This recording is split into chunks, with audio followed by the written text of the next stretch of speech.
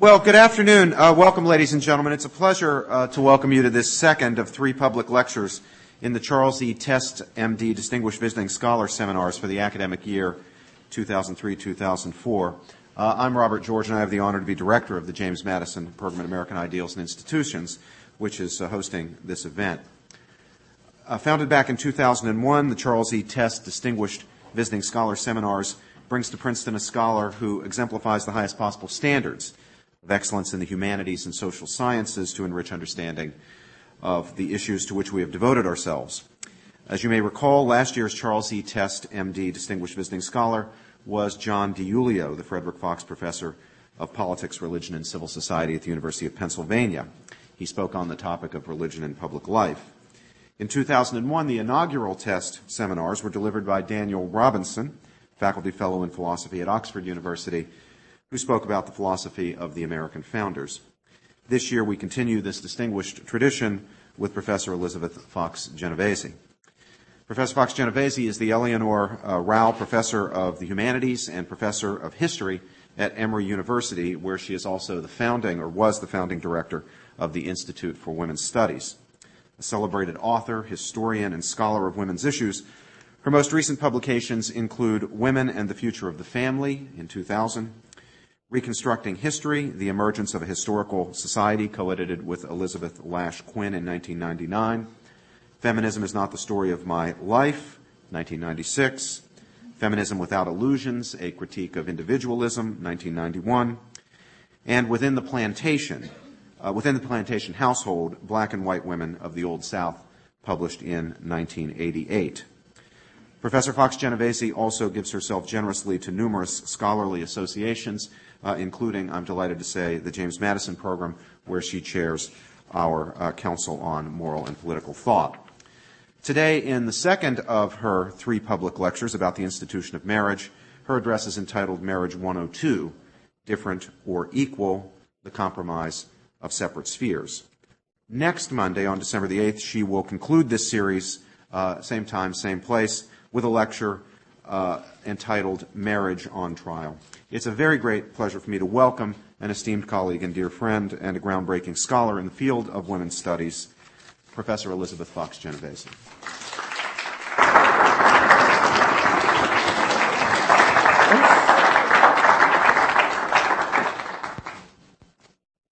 Thank you, Robbie, and thank you all. It's a great pleasure to be here. Marriage has come under increasing fire, attacked especially from feminists who depict it as the cradle and guarantor of women's oppression. Ironically, the form of marriage they attack is rarely traditional marriage, which they tend to relegate to outer darkness.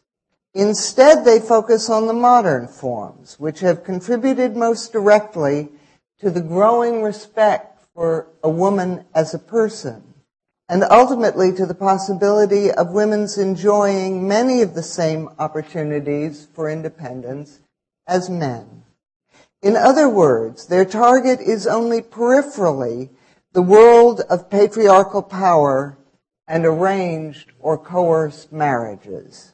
Their real target is modern domestic marriage, with its attempt to bind marriage to love and to provide domestic happiness for women.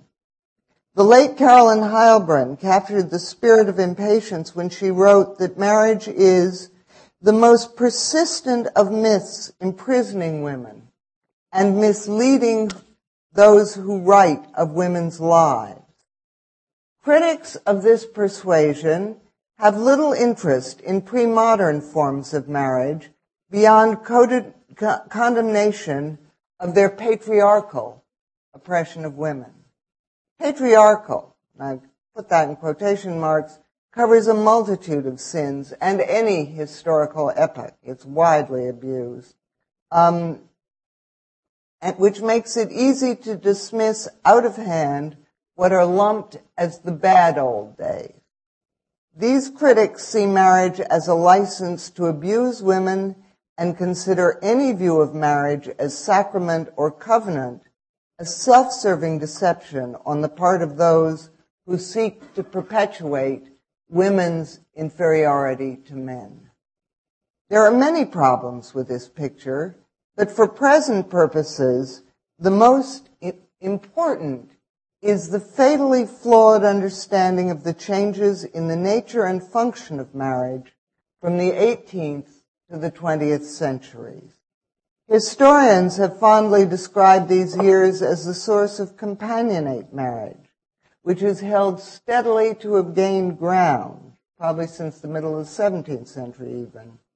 Beginning as a small trickle, companionate marriage, or marriage for love, swelled to a flood by the middle of the 19th century, at least if we are to credit fiction, journals, advice books, and even sermons and religious discourses.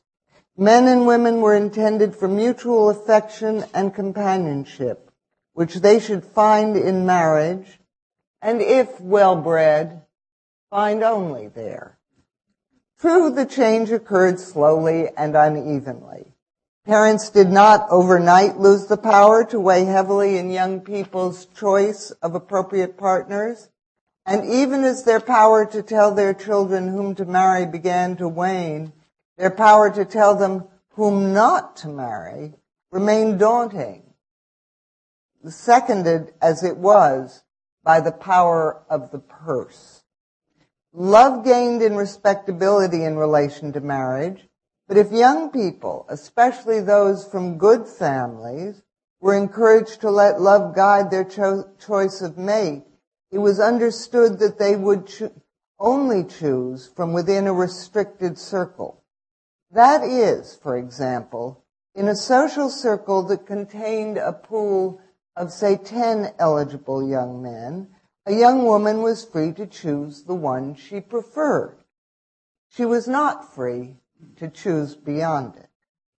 Even after monarchies crumbled under pressures for representative government and after the privileges of the nobility lost most of their legal standing and some of their social power, marriage remained central to a variety of social, economic, and even political alliances.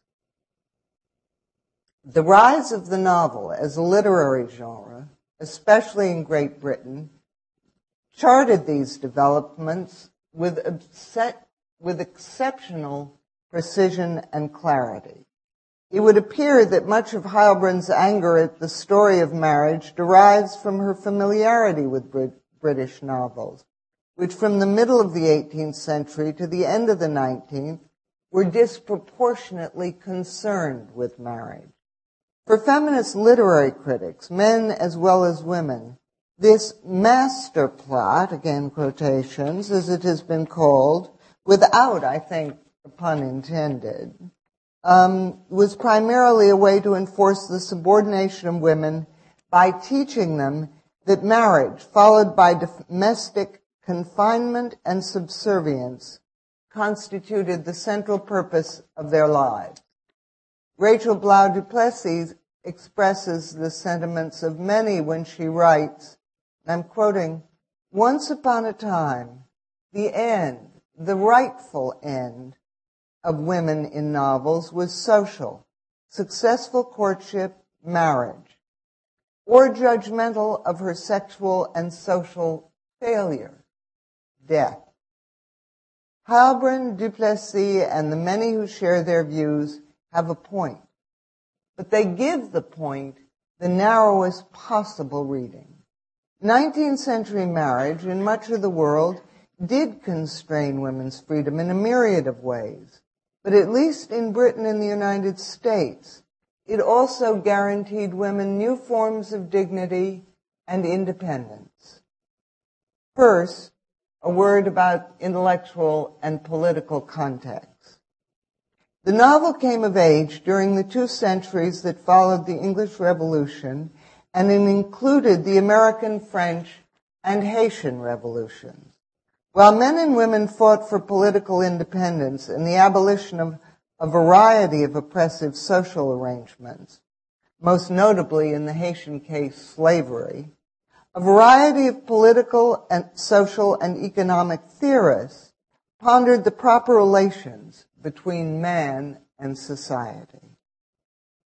Some of these intellectual reflections and debates focused on the problem of the individual, the freedom he, and more rarely she, should enjoy, and the measure of equality that should prevail among individuals. Marriage did not escape scrutiny, especially since it was generally regarded as the cornerstone of society. And however inadvertently, some of the leading theorists explored new ideas about it. Writing during the English Revolution, Thomas Hobbes and John Locke in particular grasped that a valuable theory of sovereignty must begin with marriage.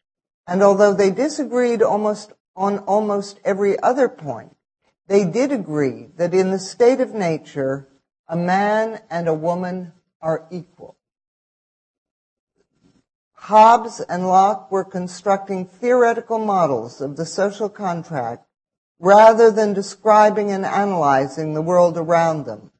But both were trying to understand the implications of a change in the nature of sovereignty in political life for the personal relations of the family. From different premises, they arrived at radically different conclusions. Hobbes, shuddering at the war of all against all implied by political individualism, favored an absolute sovereign to whom all individuals would be equally subject. Locke, who had a more optimistic view of human nature and a greater commitment to the protection of wealth, favored limited representation in which participation would be determined by the extent of an individual's property. It was sort of like owning shares in the kingdom. You got to vote them. Differences notwithstanding, both goals directly challenged the multi-layered hierarchical system of rights and privileges that had grown up over the centuries. Thus, not unlike the more radical revolutionaries who found it necessary to tear down before building anew, both Hobbes and Locke found it necessary to postulate a state of nature, in effect to wipe the slate of history clean in order to make a fresh start, to imagine a new government. Here, the most important feature of their effort is the recognition that for all persons to be equally individuals, women must be equal to men, at least in theory. Today, we so take individualism for granted that we rarely think much about its origins, much less recognize its initial radicalism. Both Hobbes and Locke wrote in opposition to the patriarchal theory that joined religious and political authority in the claim that kings governed by divine right. Sir Robert Filmer, who wrote a treatise, Patriarcha, in response to Hobbes' secular justification of absolute authority, provided the most complete exposition of the assumptions that most people still took for granted. Patriarcha, which argued that kings descended directly from Adam and enjoyed their authority because of its divine origin, was not published until 1680, well after Filmer's death in 1653. In 1689, in the second treatise on government, Locke attacked Filmer's argument frontally, arguing that sovereignty did not emanate from God, but was inherent in the individual. Locke's argument transferred the locus of sovereignty and authoritative knowledge from God to man. But as Locke recognized, the transfer stripped away all justification for innate differences among individuals, including women and men, who in theory were now no more than interchangeable units of sovereignty and cognition. Not surprisingly, the theoretical recognition of the equality of the sexes faltered at the threshold of the real world, in which such equality palpably did not obtain and was not desired by many. Hobbes and Locke both found reasons for a woman to accede to the man's headship in marriage, thereby bringing their theories into line with prevailing practice. Neither could have foreseen that the individualism they ascribed to men would ultimately fail to provide a robust justification for allotting women a lesser status in the world. The justification for men's advantage over women lay not in political theory, but in nature and revealed religion, and, as Locke put it, in the laws and customs of the country. In other words, in history. The laws and customs of the country were slow to adjust, perhaps in part because marriage provided a welcome nesting place for fledgling and often anxious male individualism. Adam Smith even claimed that the true justification for a woman's fidelity to her husband does not concern the legitimacy of the children she bears him, but, and I'm quoting, that preference she owes him above all others. In other words, the woman is to provide a flattering mirror for the man's dawning sense of self as an individual. They also adjusted slowly because marriage anchored and organized social, economic, and political life. Incentives to promote the equality of women and men were few, especially for men, although women benefited from a rising enthusiasm for their special roles within families, notably in the rearing of children, but also in providing what the late Christopher Lasch, recalling Marx on religion, aptly termed a haven in a heartless world. But however great the increase in a sentimental appreciation of women, concomitant interest in expanding their economic and political roles did not keep pace. Like Hegel's Owl of Minerva flying at dusk, it was only during the 18th century that Blackstone produced the magisterial codification of English law, Commentaries on the Laws of England, in which he wrote, I'm quoting, "By marriage the husband and the wife are one person in law. That is, the very being or legal existence of the woman is suspended during marriage, or at least is incorporated and consolidated into that of her husband, under whose wing, protection, and cover she performs everything, and is therefore called, in our law French, a femme couverte." Blackstone's views reflected the inherited wisdom of the common law, conserving rather than innovating. There is nonetheless a sense that the rise of individualism, at least in the short run of a century or two, placed new restrictions upon women's economic and political independence. For if a medieval wife could, in case of need, replace her husband as the delegate of the family or household, a 19th century wife could not replace her husband at the poll. She couldn't represent her family in the public realm. It is as if the rapid increases in commercial activity, economic production, and social mobility added renewed importance to the stability of marriage, grounded in the subordination of wives to husbands. Jane Austen, writing during the Napoleonic Wars and on the cusp of the emerging 19th century world of individualism, had an acute eye for the niceties and wrote of them with brilliant precision. Each of her 6 major novels features a bright and talented heroine, and each ends with that heroine's marriage to the appropriate man. Beyond that fundamental similarity, the novels trace the social trajectory of marriage over the span of almost 2 decades, She began writing them in the late 1790s, and they were, I'll give you dates, but they were all published between 1810 and 1820. In Pride and Prejudice, which was published in 1813, Elizabeth Bennet, the second daughter of a minor country gentleman, who through a quirk of inheritance laws will not even be able to draw on his very modest wealth to provide adequate dowries for his 5 daughters, disdains aristocratic pretension. Yet after appropriate twists and turns of the plot, she eventually marries the haughty aristocrat Fitzwilliam Lord Darcy. Through Darcy and Elizabeth, Austen intends to reveal redeeming virtues in the aristocracy and to present a truly appropriate marriage as a way of revitalizing it.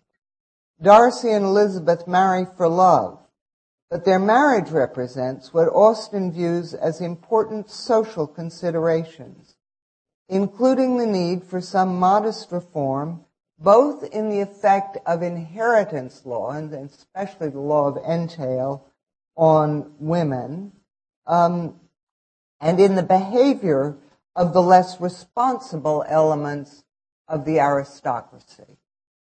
Mansfield Park and Emma, which followed Pride and Prejudice in quick succession, also explore the ties between marriage and social and economic change. So meticulous is Austen's dissection of social patterns that the British anthropologist Meyer Fortas used Mansfield Park to illustrate important features of marriage and kinship from an anthropological point of view. Mansfield Park's many lessons include a painful example of what happens to a young woman who marries for love with no consideration for the counsel of her family and friends. In other words, who marries outside that magic circle of 10. The mother of Fanny Price, the novel's heroine, had married a seaman who could never provide adequately for their numerous children. And there's a vague suggestion that love produced this unseemly number of children. It's all sort of out of control. Fanny, her daughter, is endowed with many fine qualities, but only after a protracted stay with her mother's wealthy kinfolk at Mansfield Park does she acquire the education and refinement that ultimately win her the heart of the man she loves. The happy conclusion demands that he also undergo a serious chastening, primarily by freeing himself from the seductions of a pretentious, pseudo-aristocratic woman and settling upon his true vocation as a clergyman. Here again, marriage is used to signify a mastery of the worst tendencies of the aristocracy. Austen's explorations of these themes culminates in Persuasion, which was published in 1917, her last major novel. Decidedly more somber than the others, Persuasion launches the sharpest of Austen's attacks on the aristocracy.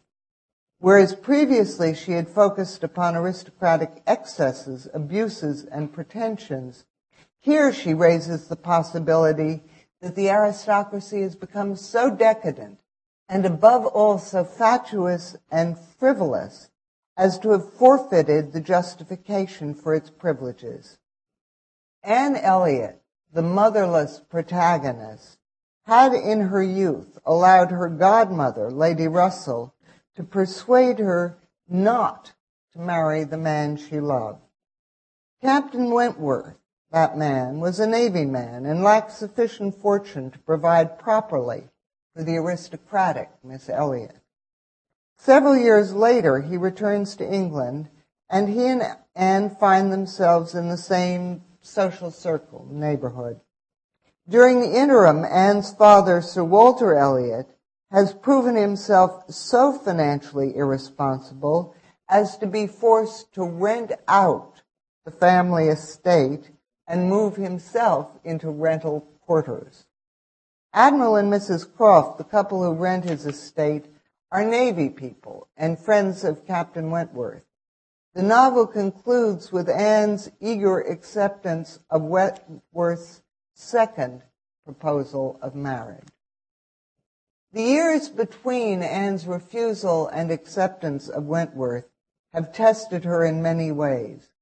At the novel's opening and well into it, she hovers on the verge of depression, and even as her world begins to brighten, she remains more subdued than Austen's other heroines. Her years of emotional isolation are sobering, primarily in teaching her that mistakes in judgment and undue attention to false values could have permanently cost her her happiness. Anne's case thus represents a refinement in Austen's treatment of love. Perhaps more significant, Persuasion offers a significant modification in Austen's social views.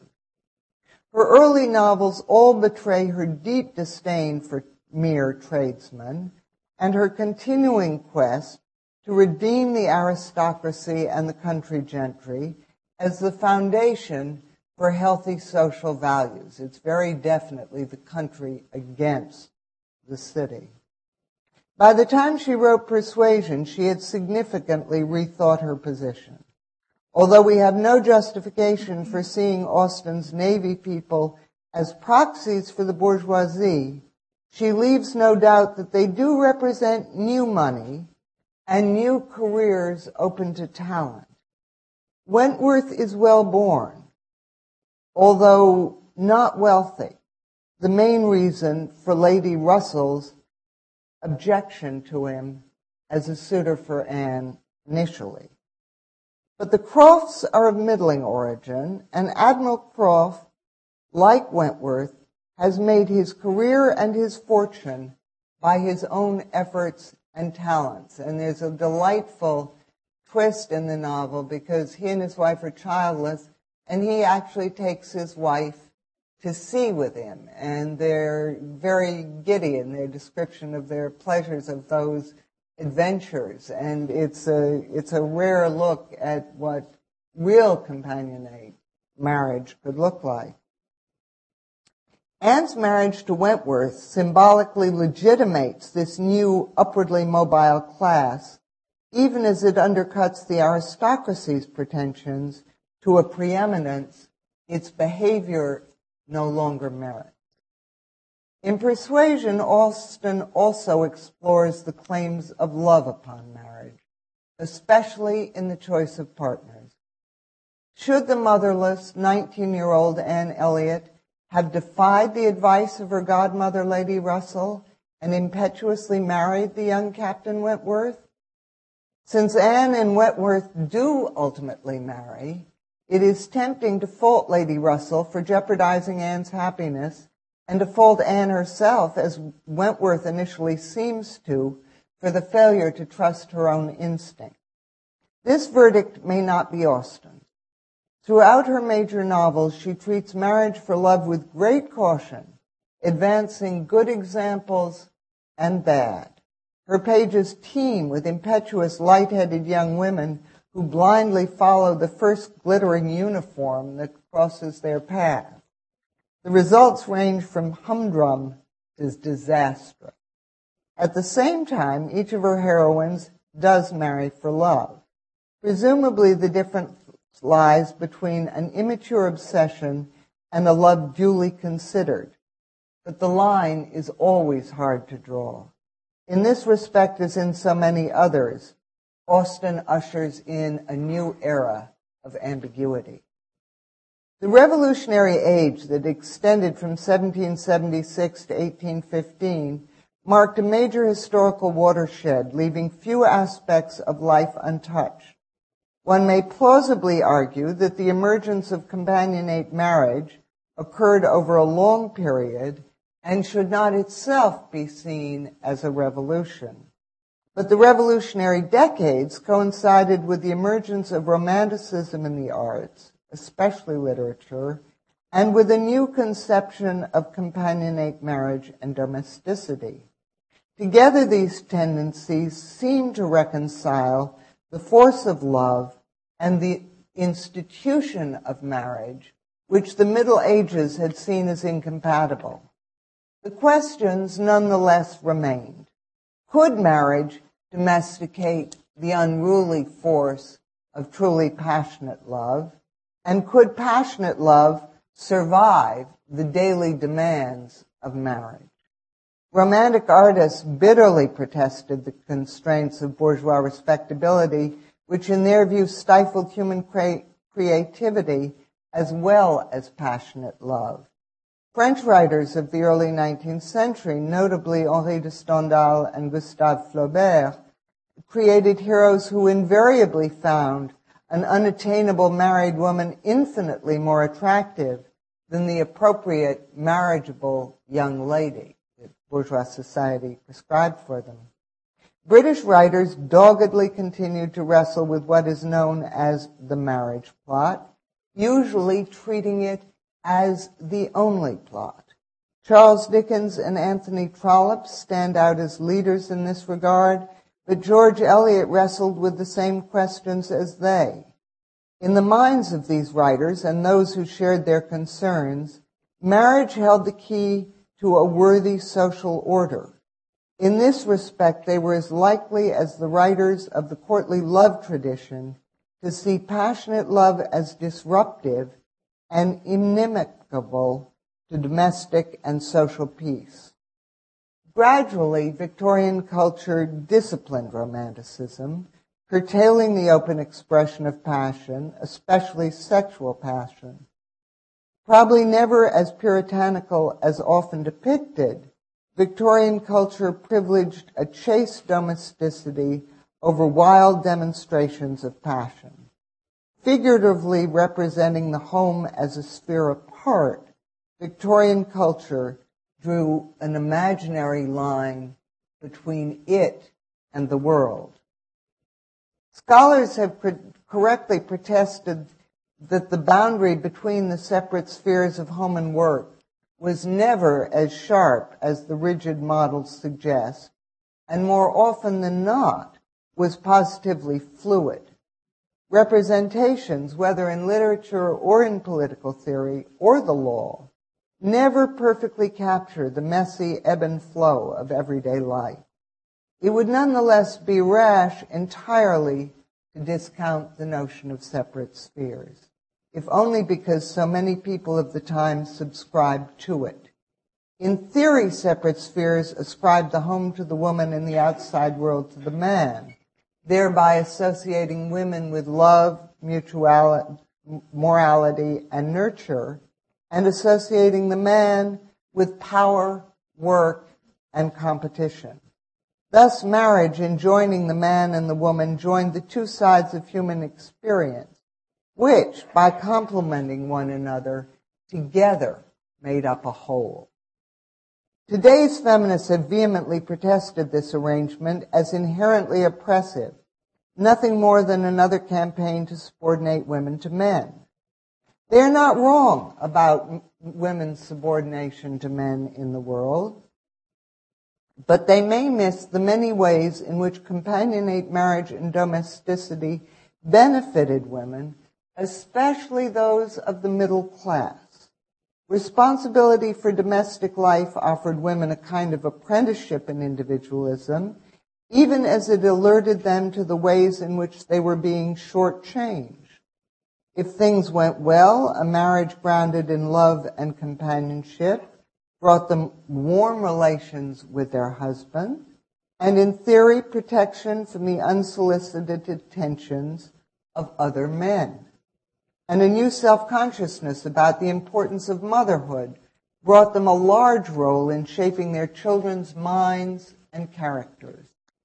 But none of these advantages brought them the equality with men that individualism might seem to have promised, and that feminists now claim as an absolute right. The criticisms of companionate marriage in separate spheres are usually launched from the perspective of the individual. The age of revolution introduced an emphasis upon the sanctity of freedom.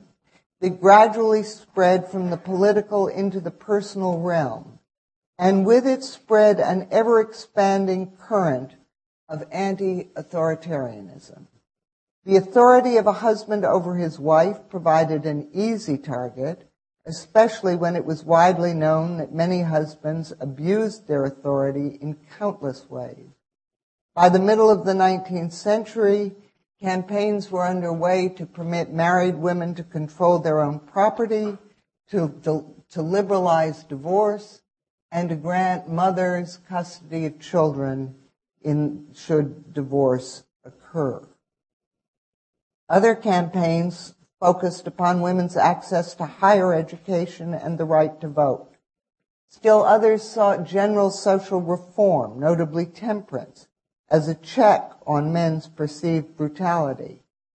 We take the legitimacy of these goals for granted, but in time and place many were contested, often on the grounds of the physical difference between women and men.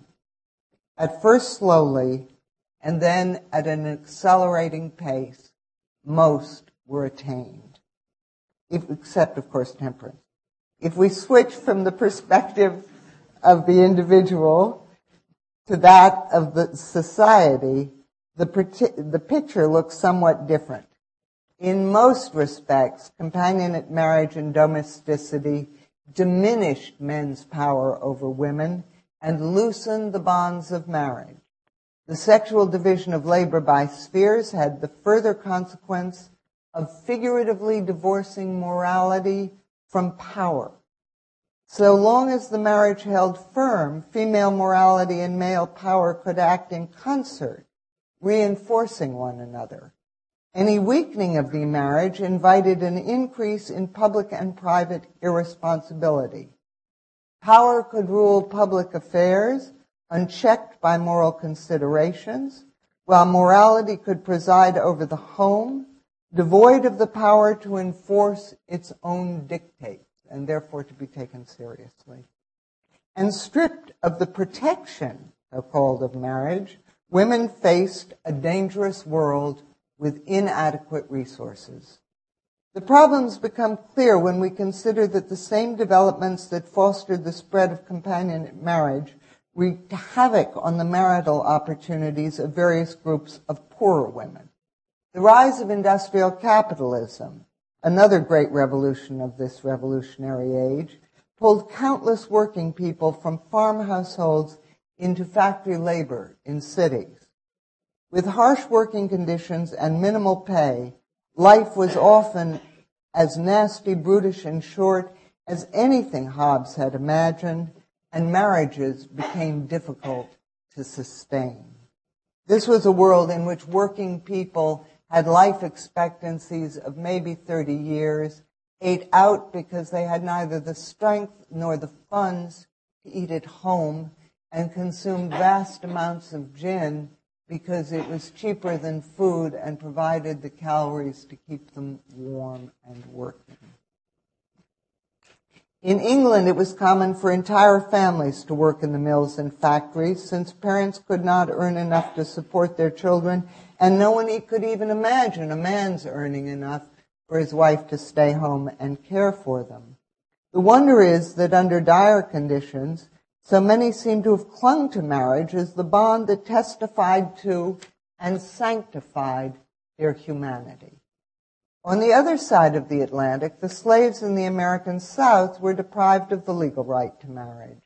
Many did marry in a variety of ceremonies, but their vows, even when professed in front of a preacher, had no standing at law. Once married, even when they lived on the same plantation, which many slave couples did not, they lived under a constant threat of separation through the sale of one or the other, and the even likelier threat that one or more of their children would be sold away.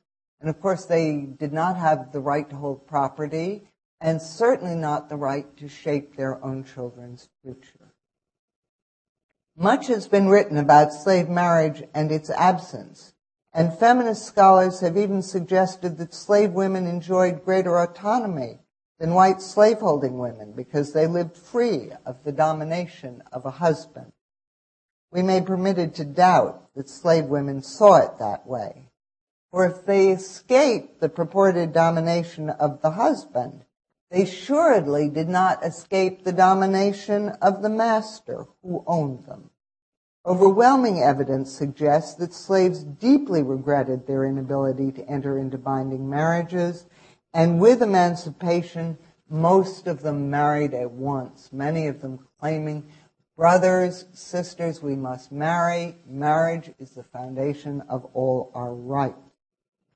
The slaves' response to their experience confirms one element in Orlando Patterson's exaggerated claim that to be enslaved is to suffer what he calls social death.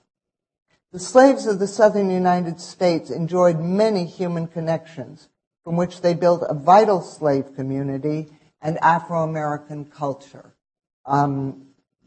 It's hard to describe their life as a collectivity, as social death. But the lack of marriage did subject them to a kind of social death because it severed the connection between their personal unions and society as a whole. Coming from tribal societies in Africa, they retained a strong sense of the importance of the social bond and understood all too well the dangers of trying to build a social order on the vagaries of individual choice.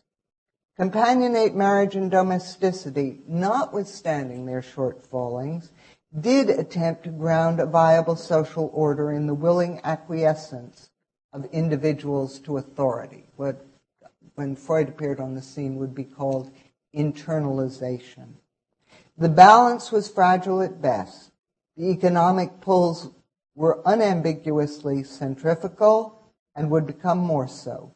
The lure of gratification of individual desire would prove almost irresistible, and the feminist insistence that women must enjoy the same rights and opportunities as men would fuel an uncompromising attack on authority, natural, human, and divine. To understand my remarks as an attack on feminism would miss the point. In many societies, marriage has subjected women to brutal and unjustifiable domination by men. More often than not, men had the right to beat, abandon, or dismiss wives who failed to produce heirs or to meet other of men's expectations.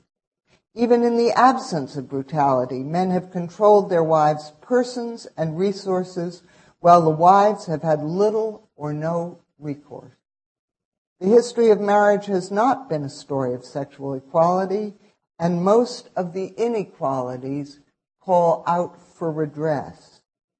The injustice of the inequalities does not justify our forgetting that the history of marriage has never preeminently been a history of individual rights for the man or for the woman.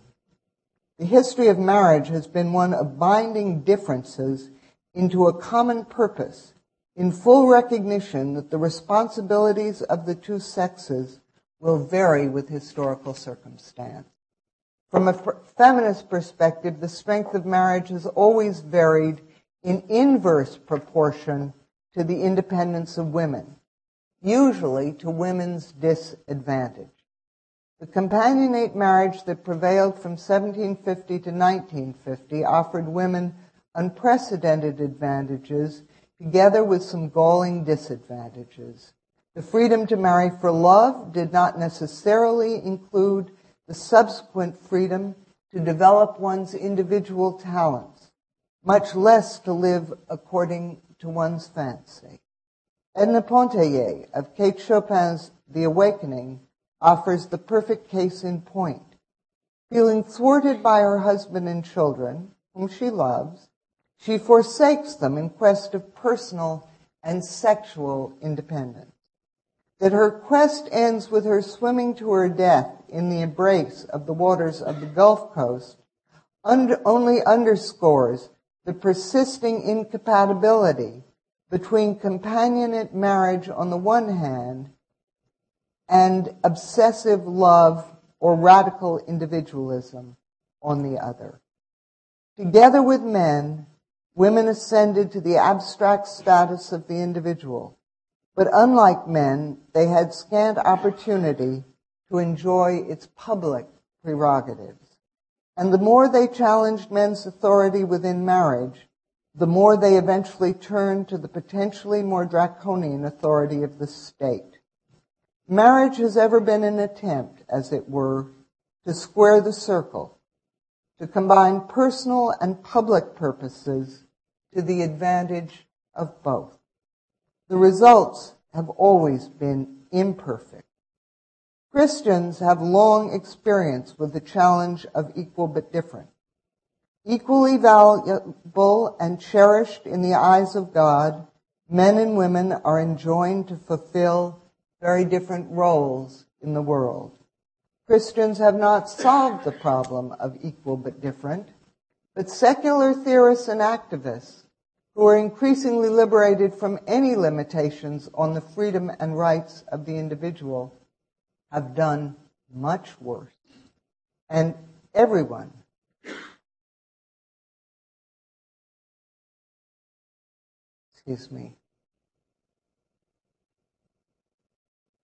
and to have everyone the same is no answer. Thank you.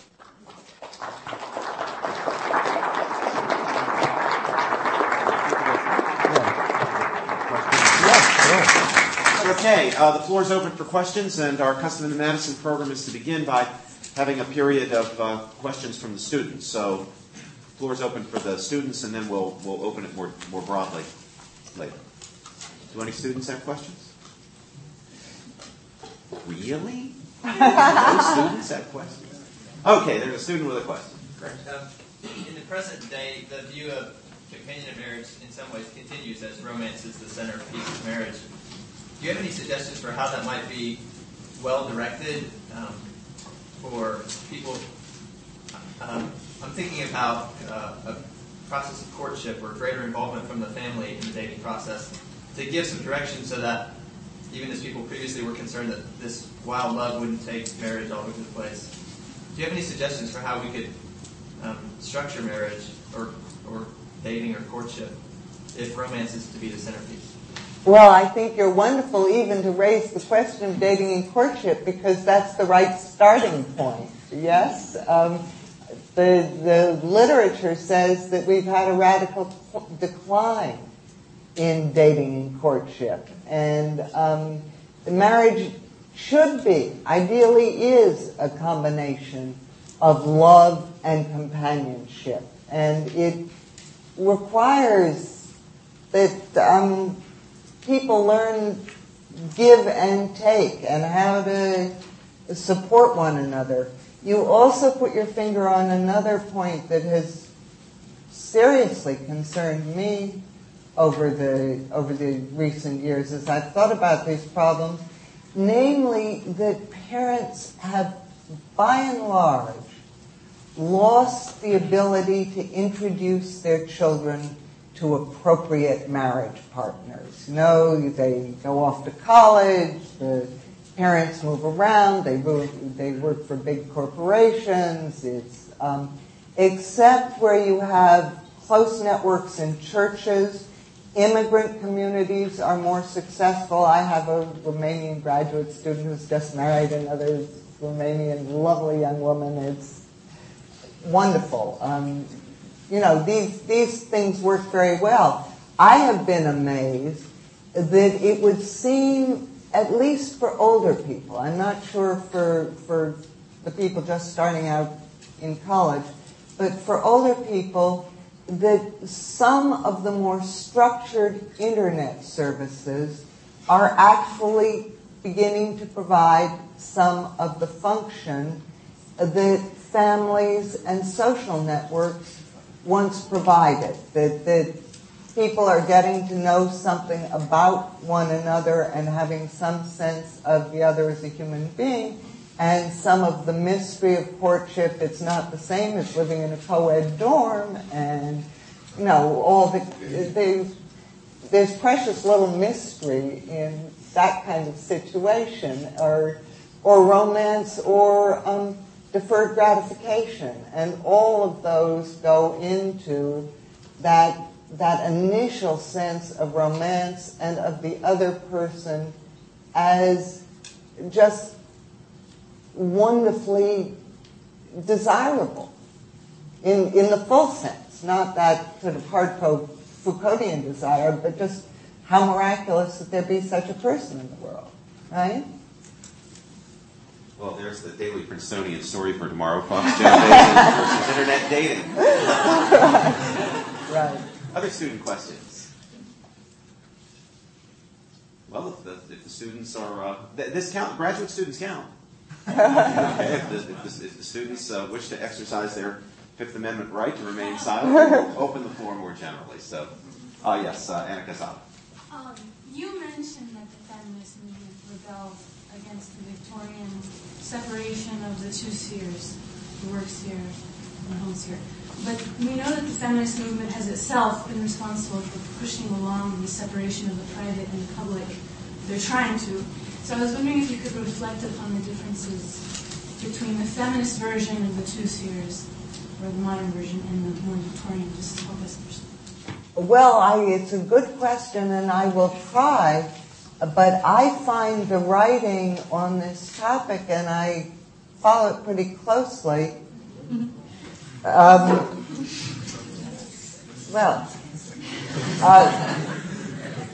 And then there was light.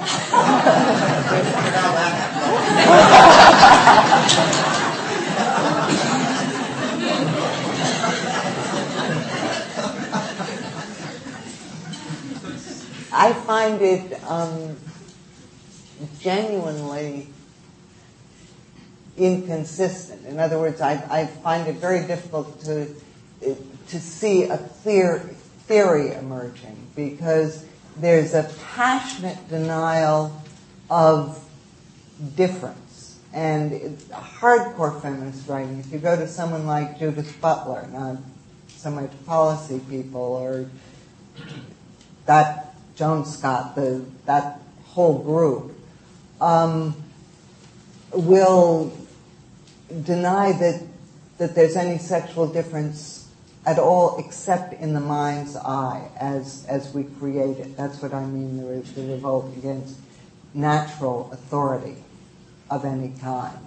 And once you get to that point, it's very difficult to have separate spheres if you don't have a clear distinction between women and men. Now, obviously, you do have a clear distinction against women and men, because a lot of the people who push such theories also regard men as the enemy and as brutalizing women, and the whole premise of feminism is that it is a revolt against men. In other words, you're looking at a great deal, I think, of, how to put it charitably, as yet unfinished theory that I don't think we have much clarity on that point. And I think the most dangerous part of it is the tendency to turn the care for children into servants' work. The care for children into servants' work, that the private sphere, the staying home with children, the kind of female roles. And as I will say in the next lecture, I am not focusing primarily on the importance of children in this picture, although it is overwhelming, because I think in our concern for children, which cannot be too great, we have lost concern for the prior importance of marriage. Okay? Now, students are still eligible to get in. They just have to compete with everybody else. Yes, ma'am, you're welcome to come in. Is it possible, do you think, that unfortunately women cannot have it all? For example, a lot of my European female friends have chosen not to have families, but careers. That's why a lot of them, they might be married, but they don't have children because they feel they can't do both. I have a feeling that a lot of American women feel that they can do everything, and they're not doing anything well in a lot of cases. And this is very, very rarely spoken of. I think you're absolutely correct. I have said before, and I'll say again, we cannot have it all, at least not all at once. You know, life is long, and it is possible and because there are advantages to modern technology, there are good things on the internet as well as scads of bad things. Telecommuting is a possibility. Part-time work should be more readily available. There are all kinds of policy considerations. But basically, children have a right to be the most important thing in the world to someone. And that's the only non-negotiable right that I recognize. It's also, we have very little, and it's certainly true in my church and in our culture at large, very little positive discussion about the importance of the contributions that single women can make. So much of it is is focused on money and what's called an upscale lifestyle and freedom from all responsibilities. Dear Lord, we're getting on television now ads for childless people for their pets that are referring to them, the adults, single or married, as mommy and daddy, and then this huge collection of presents for pets. Well, you know, I've always had animals and I love them dearly, but there's something very wrong with this picture, and I think we don't have enough of a sense of choosing a single life for a woman as a form of dedication or service to society, to a particular work, to other people. History is full of women who did not marry and who were available primarily in earlier times to care for elderly parents, to take over if a sister dies, to take on her children, to teach school, to do all kinds of things desperately needed in the community. They take a different form today, but they're portrayed as flight from responsibility. All those TV comedies, none of which I've ever seen, but I have a feeling they're all about whatever, Friends and that whole string of things, are about how you run away from adult responsibilities in one way or another. And I think that if you choose to be married, you take on responsibilities that differ from those for single women.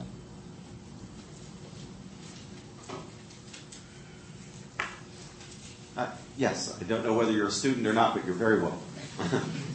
When you spoke about companion marriage at separate spheres, you said that through history often that was exploited somewhat and that the women were powerless. And it wasn't clear to me how you felt a modern companion marriage, is that a built-in flaw of the separate sphere, or that was historically often the case and we are now getting rid of that and being able to take the positive of that without the split?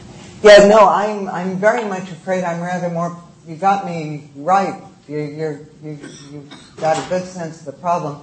I'm a little more pessimistic than that, which is why what I will ultimately argue, I see marriage as a very important form of resistance, that it's ironic that the culture at large sees the defense of same-sex marriage and liberation from this, that, and the next thing as the great gestures of resistance.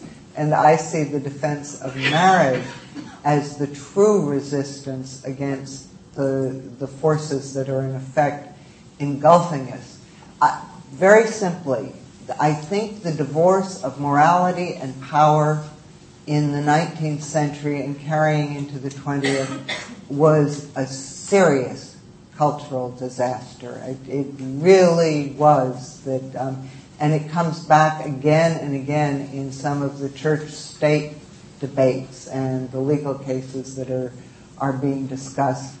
And because we have the elite, whatever, have so clearly made up our minds that morality is a personal matter and must not be allowed to intrude into public affairs, and none of us can impose our views upon anyone else, we have absolutely abdicated the notion that power should be in some sense informed and governed by moral considerations, because that's to be judgmental and impose yourself on someone else. Now, lots of people do it in the name of political correctness, but if it were to take the form of religion or Ten Commandments, to take an item that's been in the news recently, or simply a sense of drawing limits, we don't do it. And with this split, increasingly the world has intruded into the home through television, through consumerism, through internet porn, to which apparently quite young boys become literally addicted. The ways in which the world gets a handle of its grip into young people is a little bit disconcerting, so that by having divorced morality and power, it seems to me the challenge that faces us is how we reunite them in some politically and morally acceptable way in what is a diverse world. I'm not saying we impose our views on everyone else, but I think the flight from the legitimacy of having worldviews has been a total disaster. Yes, David. Given the history of the abuses and trying to differentiate between the genders and articulating particular roles, how would you suggest that we begin to approach articulating what those differences are? I want to leave it broad because I'm wondering, is this a sociological endeavor? Is this a multidisciplinary endeavor where you have people from theology, from sociology, from even economics, coming together to try to articulate some of these differences? That's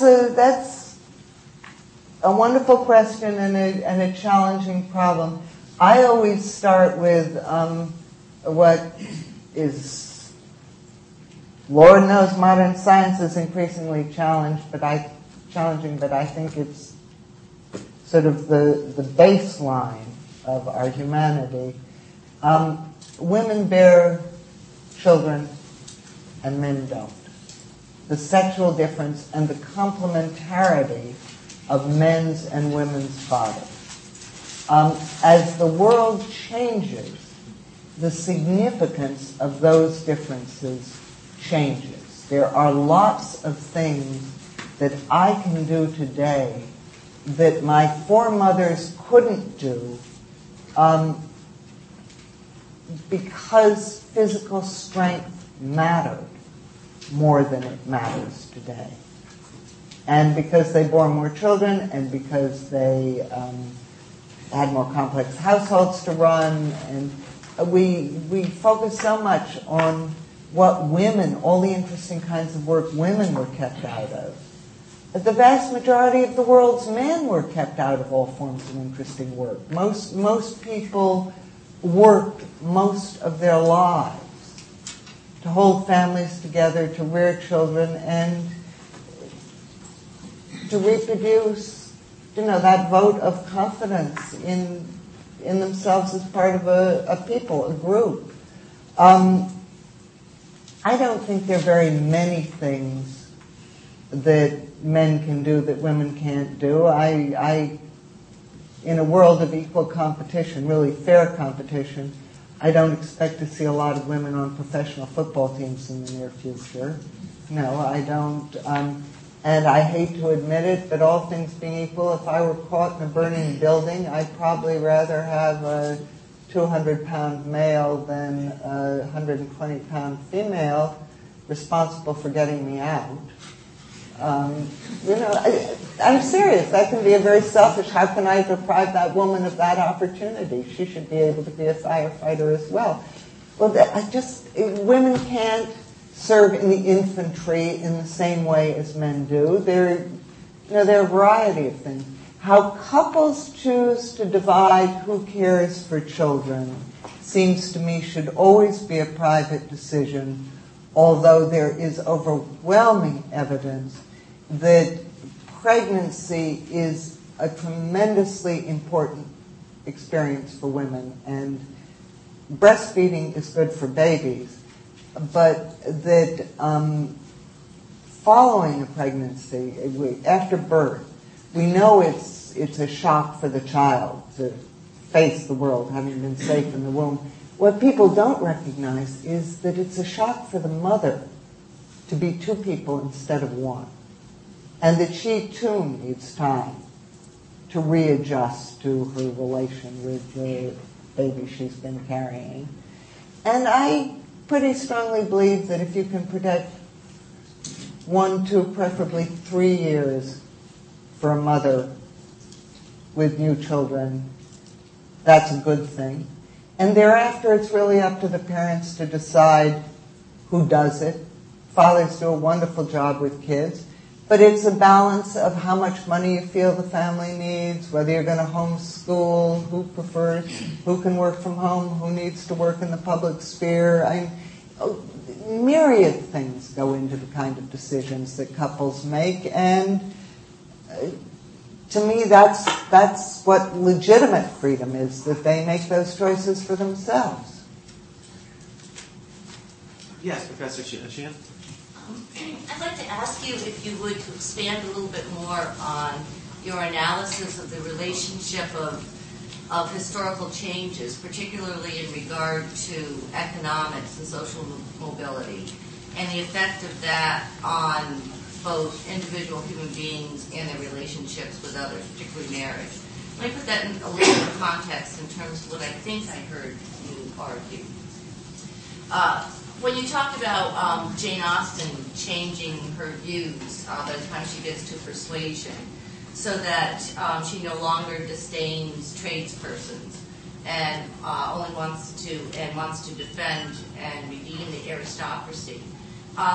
My read of that is slightly different. I see, for example, in Pride and Prejudice, as early as that besides Elizabeth and Darcy, if there could be a secondary, as it were, middle-aged heroine and hero, it would probably be the Gardners, whom Elizabeth's aunt and uncle, whom Elizabeth loves and respects, and whom Darcy ultimately comes to love and respect and invite them into his home.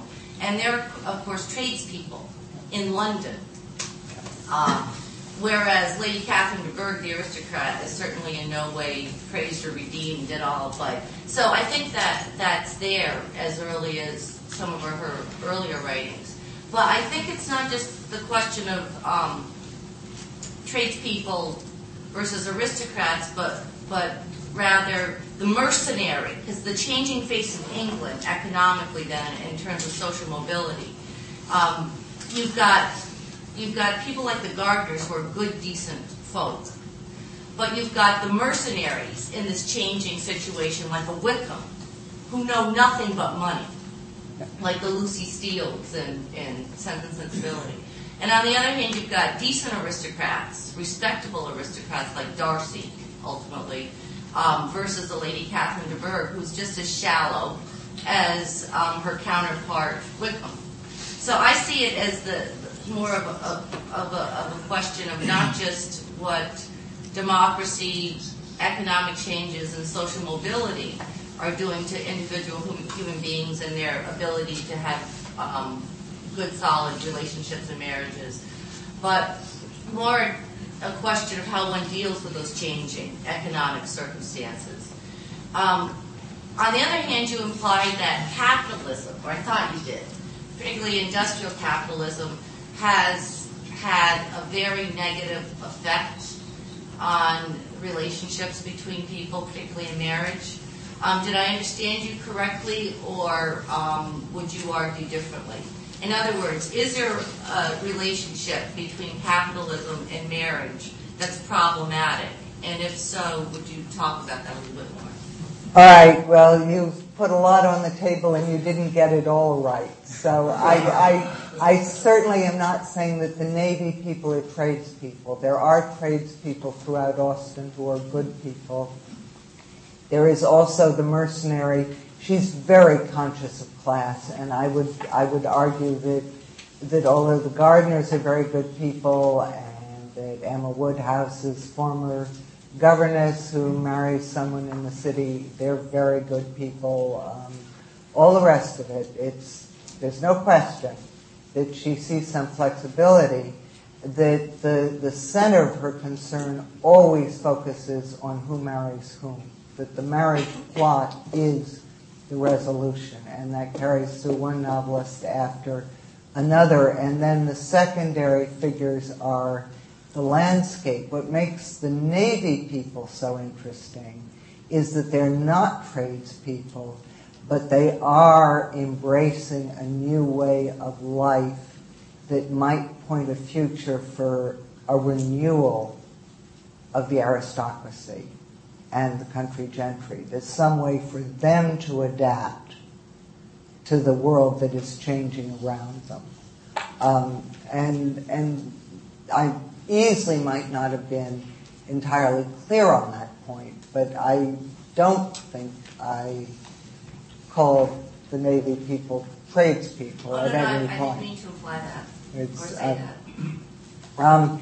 As for the role of capitalism, it's completely ambiguous. On the whole, it has had positive advantages for women, and it has had terrible disadvantages for women.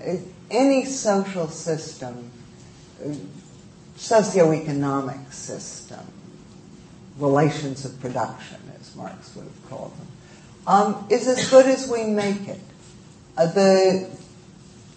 The problem with capitalism and industrial capitalism was an ability to intrude into the interstices of households, that the mobility of goods, the possibilities of buying, the speed with which life moves, break down the walls of the integrity and walls of households and let the world in. Some of that can be extremely beneficial. Some of it can be really destructive. And it depends a great deal on how we manage it, so that I can never bring myself to say there is no moral progress, because I think we've seen moral progress in the abolition of slavery, although there's still slavery in the world. And I think we've seen moral progress in the improved position of women in many parts of the world. They've been accompanied by forms of warfare that our 19th century ancestors would have regarded as nothing short of barbarism. I mean, we've regressed we've fallen off from standards of humanity in countless areas in ways that I think should scare all of us. Our callous attitude towards life is going to come back to haunt us, I'm sure of it. So it's what we do with it, right? It's not that in and of itself it's good or bad. Trains make it. We can now feed the entire world, which would not have been possible in the 18th century. Famine was not a moral question because you couldn't move the grain. Okay? Today, famine is a moral question. And it's how we handle it. Just for my information, Lady Catherine de Bourgh didn't turn out to be shallow, though, right? She was pretty engaged. Yeah, I didn't miss it. No, you didn't miss it. I just wasn't going to correct how they... You're saying she's shrewd and well-intentioned? In the end, right? In the end. She's redeemed Oh, it. no, I don't think so at all. No? She's a pompous, imperious... She just is presented that way at the beginning. Then at the No, end... no. All right, we're going to have to have it. Yeah, it comes around. Have a debate. Yes.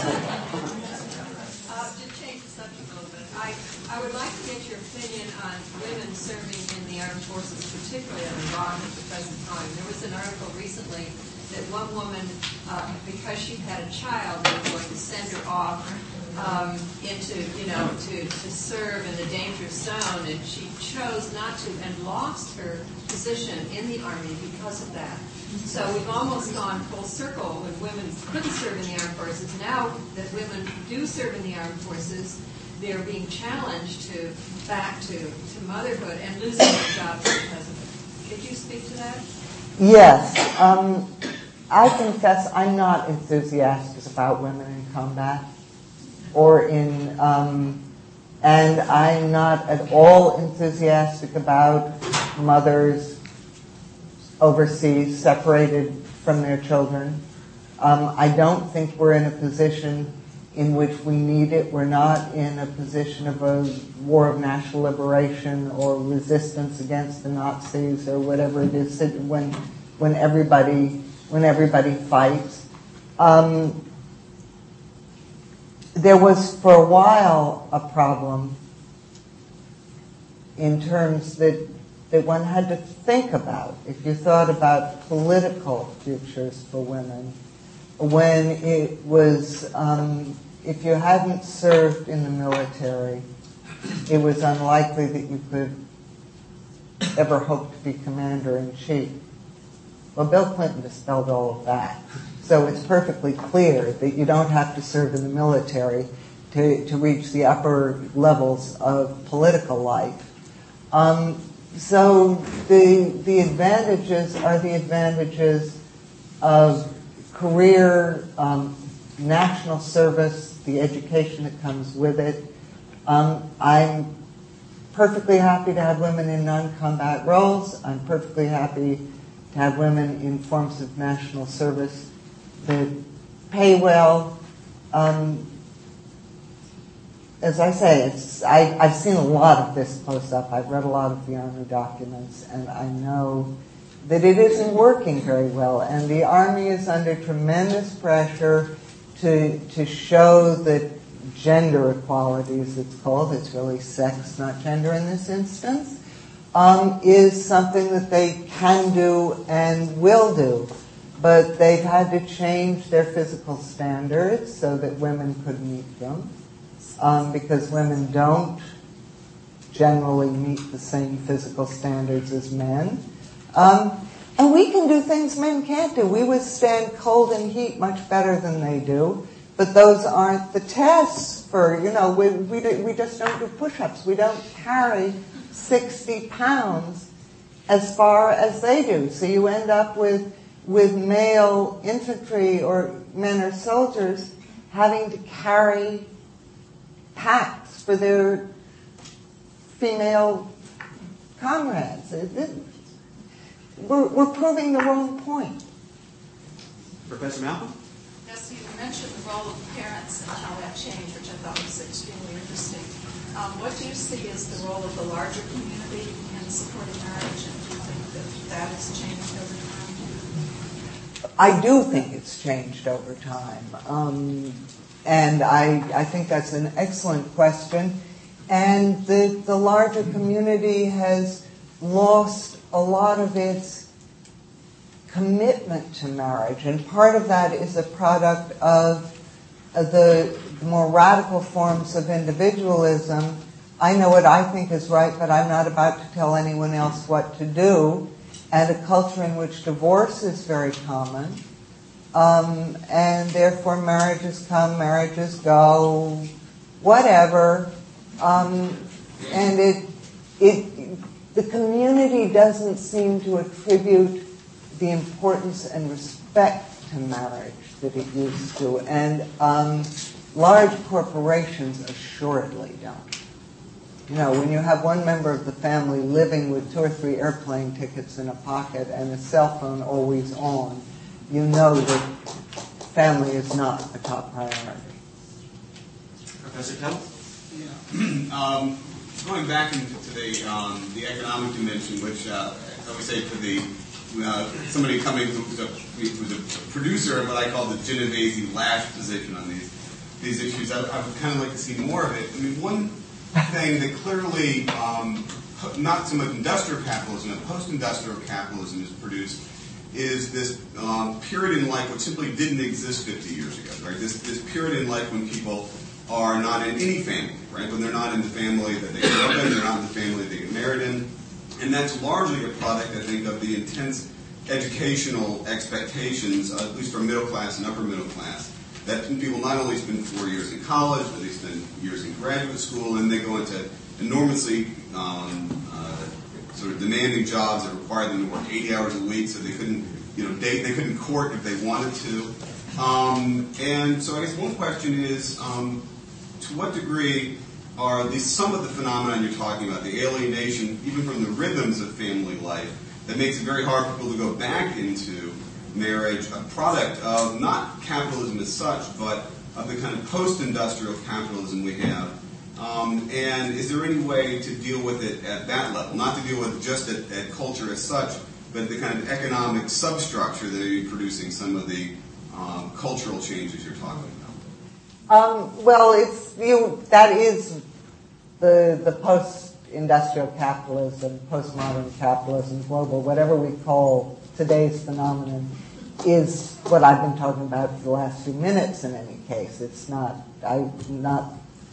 what I was talking about in this lecture. It's what I'll talk about in the next one.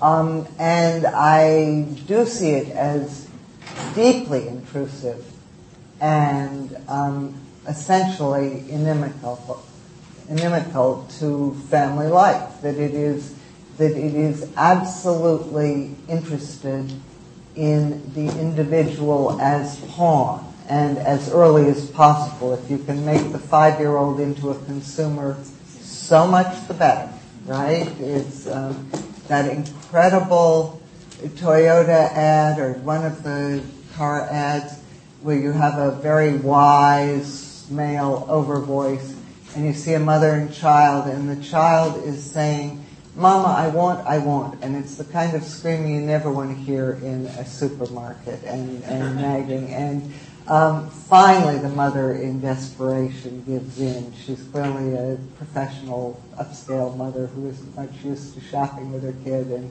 he gets the toy he wants. And then this voice of wisdom and maturity, the overvoice, suddenly you get the picture of this car, says, "Children get what they want, why shouldn't you?" Which is, if you look closely at some of the ways in which products and companies themselves are marketed, it's all targeted on the individual, and it is hostile to the family. And that is why I see a renewed commitment to marriage as a form of resistance. And I think it's something that requires tremendous courage. All right? But there are people who do it, who say, "No, I won't. Whatever the cost, I don't have to have 3 Lexus SUVs in my garage. I don't have to have the next largest house," because the people who are most directly affected by these messages are the middle and upper elite, the middle and upper middle classes. And for better or worse, we're the ones who set the cultural tone for the country. And it's not going to change by itself. There's no economic miracle that's going to change it. The worst that could happen is that a majority of jobs would go overseas because of the comparative advantage in the price of labor in other countries, and we'd have rising unemployment in this country, and a grim political mood, and the possibility of ugly political movements of various kinds. And that's no answer. Well, we have reached little tiny Colleen. Yeah, go ahead, little tiny. Just a Grafton-esque footnote on Lady Catherine. Oh, yeah. I think Austin summarizes Lady Catherine's character when Lady Catherine criticizes Elizabeth Bennet's piano playing, and Lady Catherine says, because I would have been a great proficient had I ever learned. Yeah. That's a good Yeah. one. Next Monday, December 8th, 4:30 here, Professor Fox-Genovese will be giving her third and final Charles Test seminar lecture under the title Marriage on Trial. You're all welcome to that lecture and hope you'll be able to attend. At that time, I'll also take pleasure in announcing next year's Charles E. Test scholar who will succeed Professor Fox-Genovese in that role. And before I ask you to join me in thanking her for this wonderful presentation and question and answer session, let me invite you to the reception that we'll be holding in her honor just outside the room. Thank you, Professor Bennett.